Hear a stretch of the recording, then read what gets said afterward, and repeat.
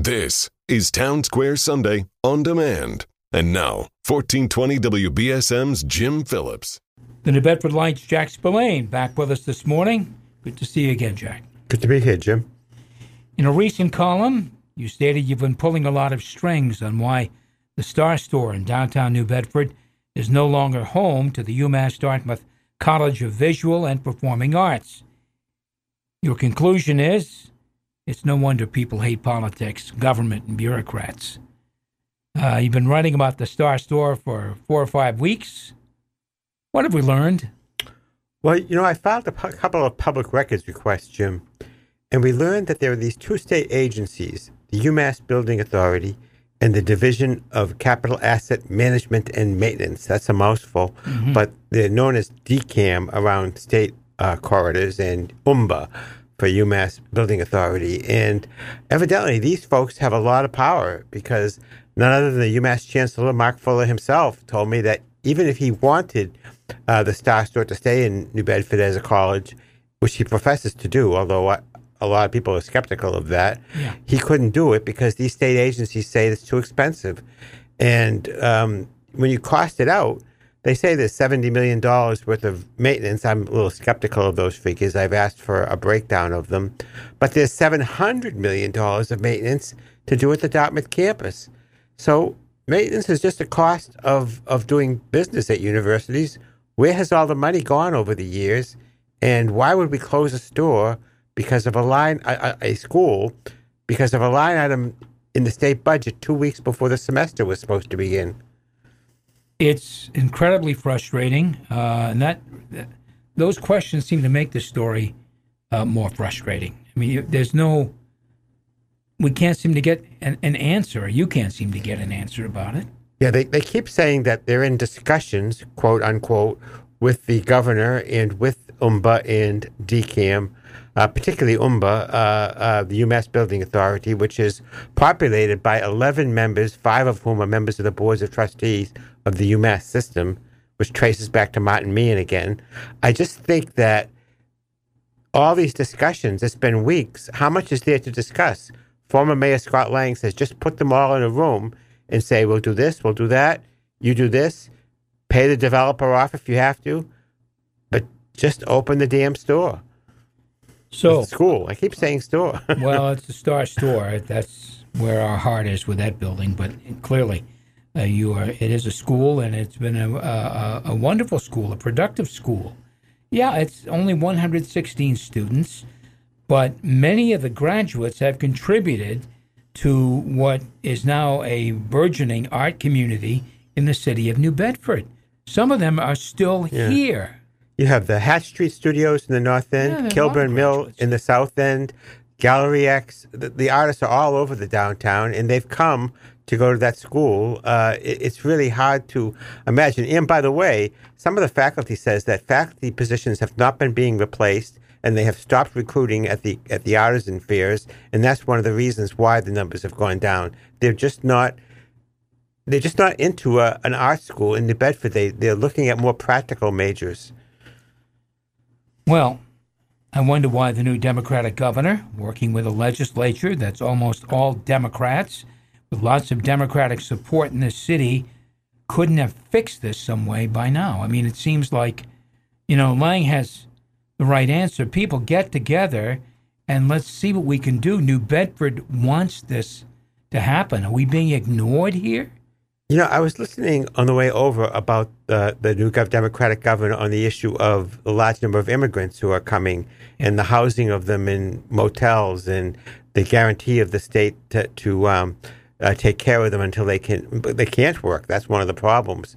And she just seems to be having a very low profile on everything. We read about her being on vacation for most of the summer, and she just has not had anything that's come from her office on the College of Visual and Performing Arts in New Bedford has come from her public relations spokespeople. She just has not been visible on it. You have to wonder how much she really cares. Or how much clout she really has. on these issues. Yes, I had one member of the delegation, and I was flabbergasted. I won't name them because it was a background conversation, but I had one member of the delegation say to me, well, we can't really do anything because, I said, just hold up the whole UMass budget. People have done that on other issues. And this member said to me, oh, no, we can't do that. We have to vote it all up or down. So it seems that the university is telling the state government what will happen rather than vice versa. It's an amazing thing. Yeah, it is amazing. Okay. You're still working on the story, right, Jack? We're still at it. All right. Very good. Well, here we go with a controversy over sober houses once again. Every few months, it seems, there's some sort of a controversy about drug treatment or sober houses in neighborhoods. Now one may be coming to a prominent neighborhood on Ash Street in New Bedford. The property owner so far isn't saying very much about this, which I find kind of strange. I think everybody thinks he's thinking about putting a sober house there, but we don't really know. Yeah.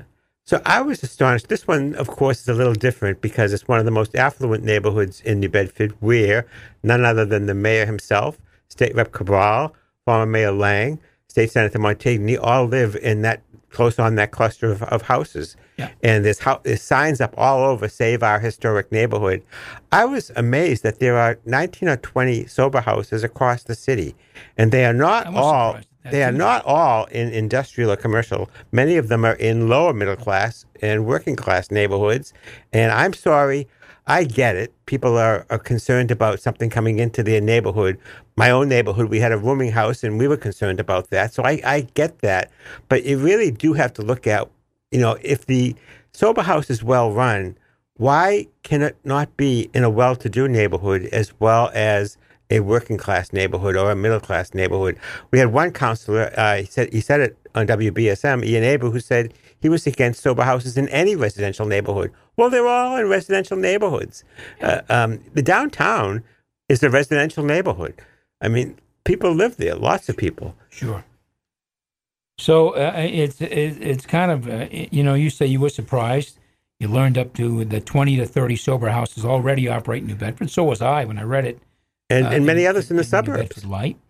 And on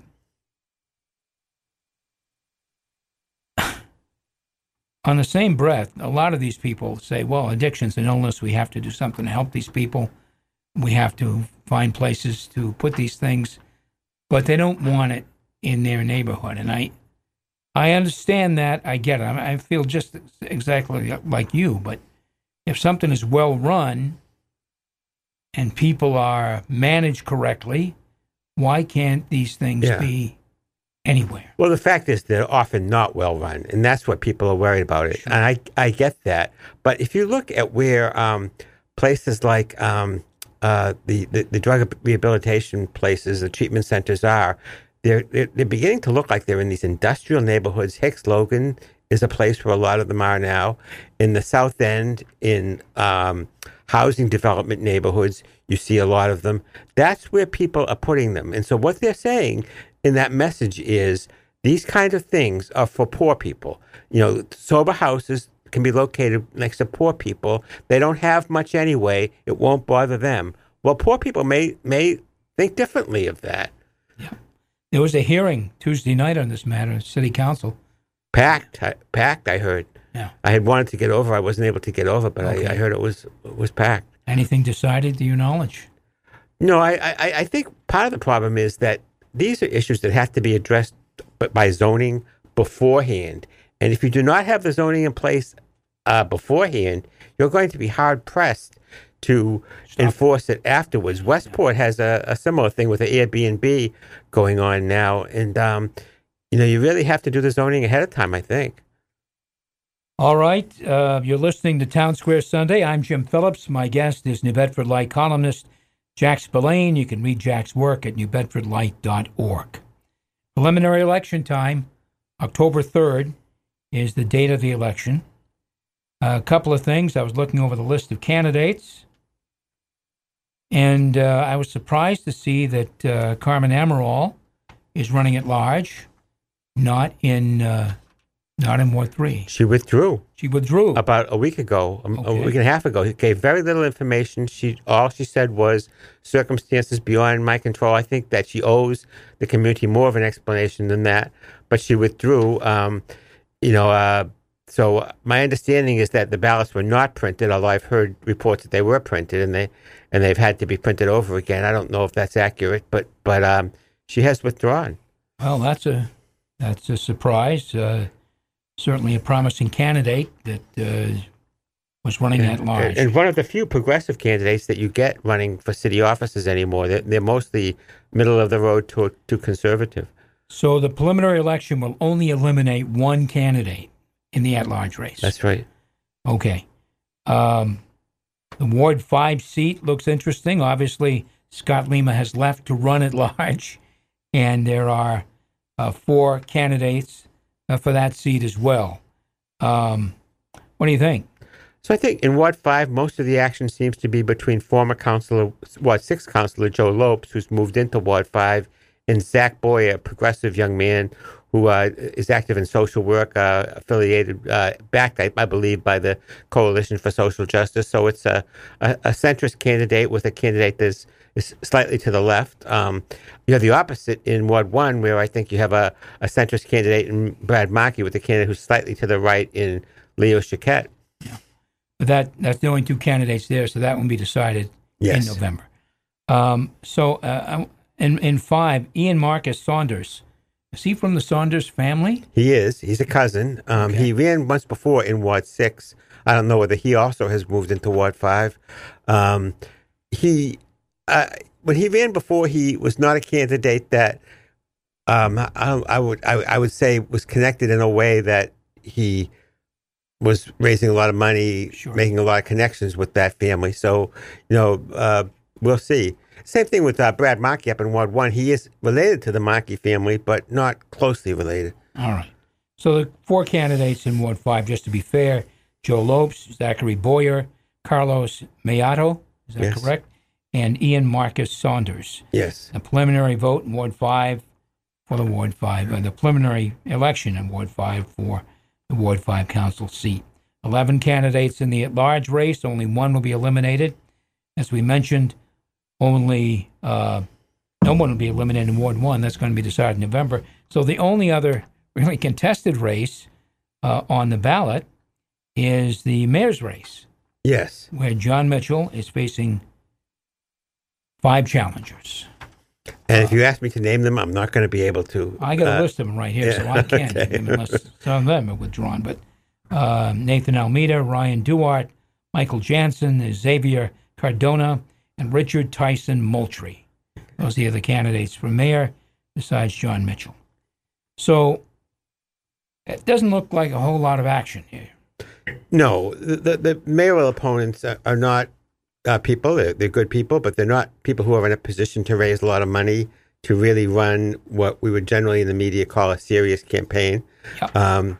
So it looks like Mayor Mitchell, is a shoo-in for re-election to a 6th. I forget whether it's 5th or 6th terms. It will be his 13th year to his 16th year, I think, if he is reelected. The at-large race is interesting. You have 3 strong candidates. You have 2 former councilors, Bruce Duarte and Scott Lima, who is a current councilor moving into the at-large race, and then Devin Burns, who runs Destination Soups downtown, very well known, and a Latino woman, Carmen. I'll mispronounce her last name. Not Carmen. Guilmi. Guilmi. Yeah. I'm sorry. Guilmi Santiago. Yes, and I think there's one more candidate who I'm forgetting, so I apologize for that. Ari Pixley Whitner. Yes. Who's that? That's another candidate. Yeah. Okay. So these people. I think that is the transgender candidate. Okay. So yes. These people, they don't really have a lot of name recognition. No. Well, the former councilors do. Yeah, certainly. Certainly. When you're talking about Lima, when you're talking about Duarte, yeah. But the rest, I'm not sure. No. Is anyone mounting a serious campaign? I think again, I hate to mispronounce her name. Guillermo Santiago is. She has very visible with signs in the Latino community. And Devin Burns in the downtown, he's very well known among the other restaurant owners. And there's a lot of signs among the restaurants in the downtown for Devin. All right. So a low-key race, but still, folks, it's important that you vote. I know it's a preliminary election. Preliminary elections generally don't garner a lot of activity. I would just make one point is that we don't have the people running for office, no candidates in the school committee. Maybe New Bedford schools are so perfect that they don't need any discussion, but it is a little discouraging, the lack of interest in running. 4 of the 6 ward races have no candidates. I don't know what that's about, but people in New Bedford and they say across the country in local races, presidential races are higher than ever, but local races, people seem to have lost interest. I think part of that may have to do with the decline of the local media. Well, that may be true. And I guess the school committee, I'm amazed by that. All right. Jack, thanks very much for coming in. Thanks for having me, Jim. That's it for Town Square Sunday. Thanks for listening. Thanks also to Mike Roberts and Tim Weisberg for getting this program on the air and on our various social media sites. I'm Jim Phillips. Join us next week for Town Square Sunday. Until then, have a great Sunday and a wonderful week.